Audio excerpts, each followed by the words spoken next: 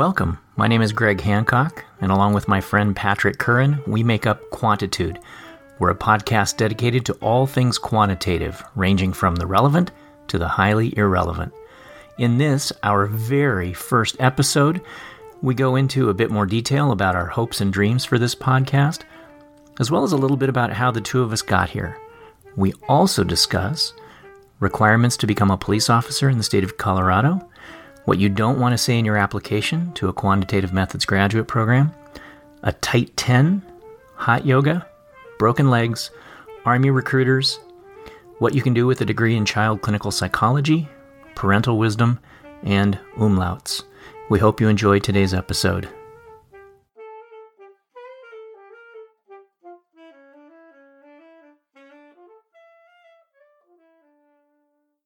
Hello, everyone. My name is Patrick Curran, and along with me is my friend and sidekick, Greg Hancock. Say hello, Greg. Hello, Greg. Oh, there we go. So that's a bit of low-hanging fruit, huh? Just start us off with the easy stuff. Really sets the expectation, sets the bar for what people can expect. So, welcome to the inaugural episode of Quantitude. It's a podcast that Greg and I are trying to do, and we are not entirely sure of what the purpose is or why we're doing it. And we thought we would spend a few minutes today kind of describing who we are and what we might like to achieve, and why it may or may not be of interest to you. Greg, anything you want to start us out with? No. Thank you, and you asked. We really appreciate your time for tuning in today. Future episodes are going to be exactly like this. So let me do a brief introduction of myself, and then Greg can of himself as well, and we can just kind of go from there. So I am a professor in the Department of Psychology and Neuroscience. Note how that makes me sound smarter. Ooh, and neuroscience at the University of North Carolina at Chapel Hill. I've been there since 1999, which I'm not so good with numbers, but I'm pretty sure is a really long time. In the department here at Carolina, we give out PhDs in all the usual areas in social and clinical and developmental, and we also give a PhD in quantitative psychology, and I am in that program, and I have the honor of being director of that program, at least for the time being. So, Greg, what do you do for a living? Sure. I'm in the program in measurement, statistics, and evaluation and neuroscience. Nope, that one's mine. Okay, all right, you get the neuroscience.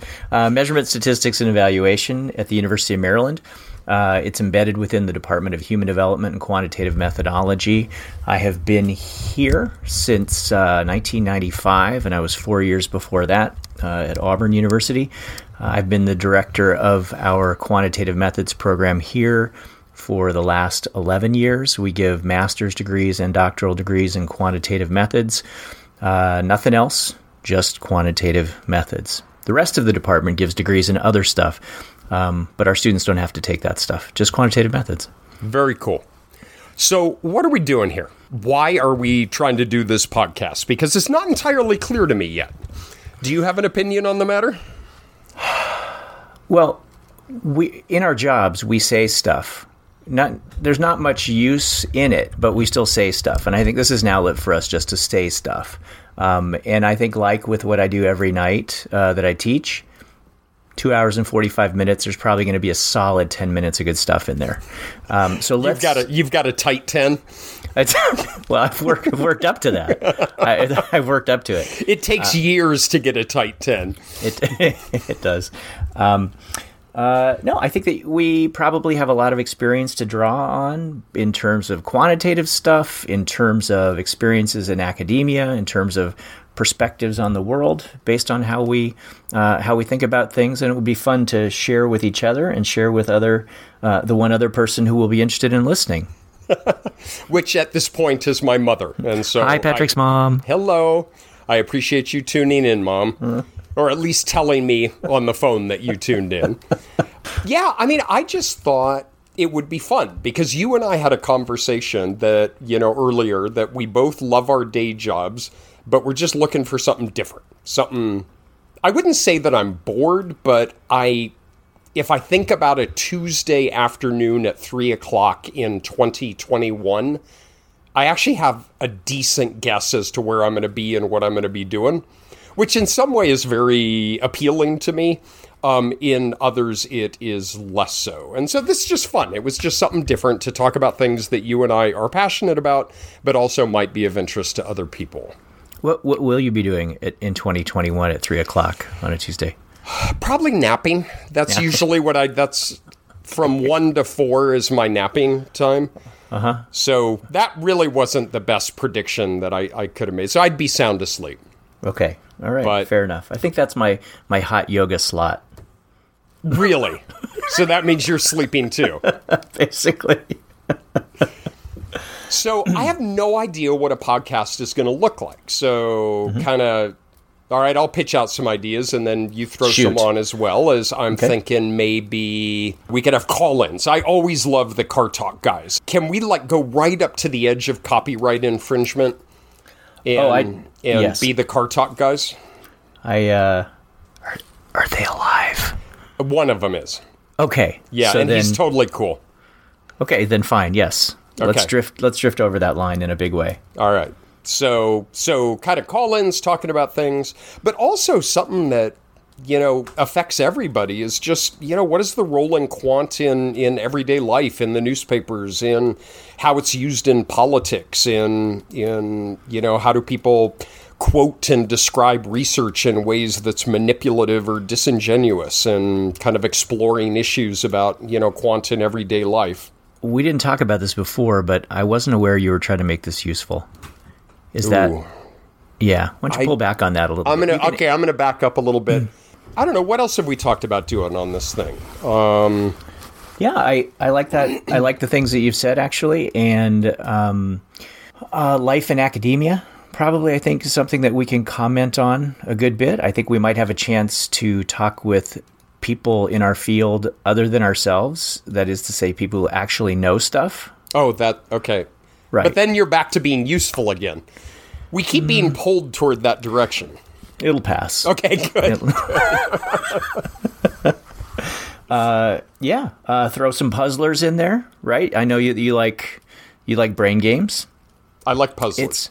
I'm it's really bad at them, but I read them out of a book, and then I read the answer, and then I pose the puzzler to someone else, and am really self-righteous and judgmental because I already read the answer.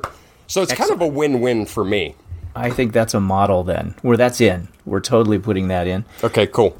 Yeah. And just the puzzlers are good for active seniors, Patrick. I like I like that you're, That was targeted to you, Mom. Okay. Thank you, Patrick. Sorry. So. All right. We're drifting. We are drifting, but that's cool. Because we're not getting paid for this and no one is paying to listen to it. And so we have a few more degrees of freedom. All right. Ooh, degrees of freedom. So there's a future topic. Nice. Noted. I really hope that we can talk about, in terms of content stuff, we can probably talk about a wide range of things that seem like easy issues, but that might be worthy of taking different stabs at explaining it for folks, different audiences, and maybe some more advanced topics as well. We can just put our 2 cents together on that. I like that. And another thing, jot this down. I see you writing things down. Mm-hmm. Either that or you're doing email while we're working on this. It's a toss-up between the two. But 7 across. A word for... Okay, you got it? Mm-hmm. All right. Now I forgot what I was going to say. Urban myths, that's it. Ooh. I wanted... Things drive me crazy. So you and I both do a lot of teaching, respond to a lot of emails, and the number of things that come across my desk that are just not true, where some student will say, my advisor said that I have to, or my advisor said I can never, and then some ridiculous thing is inserted. And so I want to start developing a list of urban myths in quantitative methods. So that's going to be another feature of the show. Just randomly they'll come up in conversation. And exactly. We'll generate a And master list. over time, we will develop a list of urban myths. And where would we post that list, Patrick? Why, we could develop a web page, Greg. What? I think we could call it quantitudethepodcast.org, because the org makes you seem like, much cooler than com. It makes you seem a little bit NPR-ish, frankly. But that's okay. That's all right. That wasn't what I was after, but for what it's Patrick, worth, I've baked muffins. I would like to share the muffin recipe with our audience. To me, that's .org, but that's fine. If it makes you feel legit, then we can .org it. All right. Well, I'll tell you what. I don't know if I even told you this. I also bought the quantitudethepodcast.com because it was $8 and it goes to the same site. If you're NPR-like, use the .org. If you're an MBA business guy like my brother, use the .com, and you will just feel differently about yourself depending upon which one you use. Excellent. All right. So, note to self, develop a website. Oh, Good. yeah, that's right. I tried to get .xxx, but it was like $38,000, and so I figured we'll leave that to somebody else. Okay. All right, so develop website. Website, noted on the to-do list. Hey, I think it's a fad, but I have read an article in the New Yorker about this social media stuff. Okay. I think it's just a flash and it's not going to catch on. But if we have a website, shouldn't we have some kind of social media thing? I could ask one of my teenage sons about that if you want. But we could use the Twitter. The Patrick. Twitter and send twits? Should we? Yes. Let's post twits on the bulletin board on the interwebs. The intertube, Greg. It's called the intertube. Intertube. I'm so sorry, you cool kids. Yes, in fact, we have a Twitter handle, Patrick, and it's @QuantitudePod. @QuantitudePod under the name Quantitude the Podcast. So look for that. Okay, Patrick's mother. I was just going to say, so as soon as I can tell my mom how to turn her iPhone on, she can check that. But what's the I? No, it doesn't, Mom. It's just, oh, God. Okay. So we got a sense of what we're doing, what we want to do. Then the next question is, well, how the hell did we get here? What is your trajectory that landed you in this glorious office I see in the background at the University of Maryland that appears to have asbestos hanging down from the ceiling, but I can't quite tell. It's fine. Breathe through your nose. Everybody knows that's fine with asbestos. All right, so the origin story. The origin story in... How long are you giving me? Once the cops come to pick you up, evidently, because that's all I hear in the background. So I would speak quickly. Give me a second. All right, okay. While Greg is hiding under his desk. All right, he's back. Now, just tell me, so did you grow up as a young little Gregory Hancock and always want to be a quantitative methodologist? Yeah, so no. Like any other child without a major head injury, I did not do that. Can we say that? Okay, we did. Right. So nobody wants to be that when you grow up. Statistics is what happens to you while you're making other plans. I was pre-med, and I had taken all the pre-med classes. I'd survived my organic chemistry and my physics and the math, and I was doing the biology in my junior year. And I broke my leg. And I was at the bottom of a hill on the University of Washington campus in the rain on crutches with my book bag, looking up the hill. And then I look over to my right, and there's the administration building. And then I look up the hill to biology, and then I look over to my right, the administration building, and I just said, yeah, it's not going to happen. So I did not walk up the hill to my biology class. I went over to the administration building, and that very day, I withdrew from being pre-med and became the equivalent of pre-ed. We didn't have an education undergraduate degree. So I got degrees in math and chemistry. So just to clarify, yeah, you could be a physician working with Doctors Without Borders now, but you didn't want to walk up the hill. It was raining. Oh, I didn't get that part of the story. So it was raining and up the hill. And and I had my leg in a cast. I mean, come on. Okay, now that's cool. Yeah, totally. So I finished out my degrees, got training, postgraduate training in teaching, became a high school teacher in math and chemistry, went back to graduate school, and was in an entirely different program, and I had to take statistics, and I was just dead sure I was going to hate it because everybody hated it. That was the culture in graduate school. Everybody hated statistics.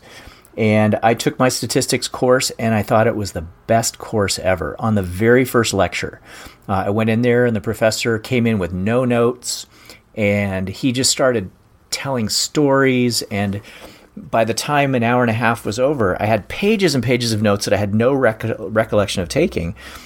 And I thought, this is what I want to do. I want people to come into a classroom and be fearful of it and leave loving it.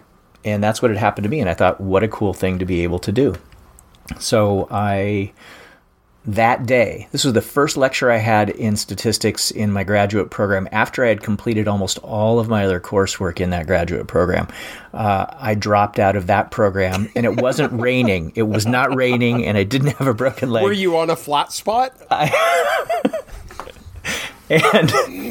And I switched over to that program and never looked back. And I consider myself incredibly lucky that statistics chose me. How about you? Go ahead. I have a similar, well, I'm not sure anyone has a similar trajectory to that, but no, you know what this whole conversation, before I briefly tell my own, is a couple of years ago, we were reviewing applications for the doctoral program we have in quantitative psychology. And in any given year, we get 60 or 80 applications. And, you know, we try to invite in maybe 8 or 10 and then make offers to 2 or 3. And we had a very strong candidate, and in their self-statement, their statement of purpose, they opened with that ever since they were a child, they wanted to be a quantitative psychologist. And we were sitting around the table, and dead serious, it wasn't trying to be funny, is several people expressed concern about the applicant of whoever wants to be a quantitative psychologist. And then there was a pause, and my colleague pointed out that we're actually in a field where expressing an interest in it is taken as a red flag when applying. And so I have exactly the same thing. Very briefly, my brother has a comment about me as he says, well, to make a short story long, and so I'll try to keep it brief, is I was a C student in high school. All I ever wanted to be was a cop. And you couldn't be a cop until you were 21 in the state of Colorado, which was interesting because you could drink at 18, but you couldn't be a cop until you were 21. And so I had 3 years to kill. And I talked to an Army recruiter who promised me, because you know Army recruiters are good to their word, that if I went into the Army, I could be a military policeman. And after 6 years, get out, and I could be a cop anywhere I wanted to be. And I told my dad this, who was a high school teacher himself. And I got to tell you, Greg, looking back, this would have been, 30 years ago, 35 years ago. He played me like a Stradivarius violin as we sat on the back deck. And if he had said over my dead body, I would have enrolled in the Army the next day. And he said, I think that's a great idea. He said, I was in the Army. He was drafted in Korean War. He was trained as an infantryman. He said, it's discipline, it's structure, it builds character. He said, I think you would absolutely just flourish in the Army. And then he paused and he said, but remember, if you want to be a detective, you got to have a college degree. If you only have a high school degree, you're going to be a street cop your whole life. In retrospect, I think he just lied to me. I think he just made that up on the Straight spot. up. I just think that was just a straight up, cold-hearted lie. But I said, oh, wow, I hadn't thought about that. And he said, well, your mom and I will send you to the University of Colorado if you want to, but it's totally your choice. And so I sat on the back deck and I was like, boot camp, Boulder, boot camp, Boulder, boot camp. And I was like, I'll go to Boulder. And so went to college, still wanted to be a cop, picked psychology because it seemed like a major related to copdom. And then in my last year of school, I had the apocryphal professor who reached out to me, started working in his lab, and discovered research and decided I wanted to be a faculty member. Went to Arizona State in, you know me well, but you may not even know this yourself, clinical psychology. My PhD is a child clinical psychologist. There's so many layers to what's wrong with that, but go ahead. For me, for those around me, for those who it impacts, absolutely. And I went to Arizona State University, never wanted to practice. I wanted to do research, had no interest in quant at all. I had no proclivity for it. I had no skills. I had no draw to it. But I get there, and there's Steve West and Leona Aiken and Dave McKinnon and all these amazing people at Arizona State. And one class after another, I kind of accidentally found myself enjoying to read more the method stuff than the substantive stuff. And so I took my PhD in clinical and did a postdoc with Bengt Mutane at UCLA. That was a remarkable couple of years working with him and his grad students and postdocs. And that kind of shoved me even further forward. And I pretty much just stumbled drunkenly from one thing to another and ended up here. The punchline of this whole story is I make a horrible advisor because my recommendation is have no plans for anything. Don't think anything more than about 6 months ahead of time. And it seems to work out. It does. Well, I think that's true for all of us, right? That it's hard to imagine looking back. You had no idea where you would be in 2 years or 3 years or 4 years. It just keeps changing, and in a good way. So I am envious of you because you had a mentor with an accent mark in his last name. And I have a theory that all the best people trained under somebody with an accent mark under their last name. So you had an accent mark in your postdoc. I never had so much as an umlaut or a cedilla or anything. So I'm totally making this up as we go. So I think that could be our motto. Totally making this up as we go. I can already see the t-shirts. We can have one printed for my mom. Nice. So, nice. Mom, expect a t-shirt in a little while. Thank you for listening. If anybody else accidentally was listening, we appreciate your time as well. And we look forward to talking to you in future episodes. Yeah, thanks, everybody. Be sure to check us out on iTunes, Spotify, or whatever platform you use, and leave us a review. And be sure to tell your friends. Oh, also be sure to check us out on Twitter, where our handle is @QuantitudePod. You can also visit our website, quantitudethepodcast.org, to check out past episodes and other cool stuff. You've been listening to Quantitude, the podcast where good ideas go to die. Today's episode was brought to you by the number 0, messing with fraction denominators since 1800 BC, by the random number seed 050965, and by the Society of Self-Selection into Treatment Conditions, dedicated to the misattribution of cause across the social sciences. This is most definitely not NPR.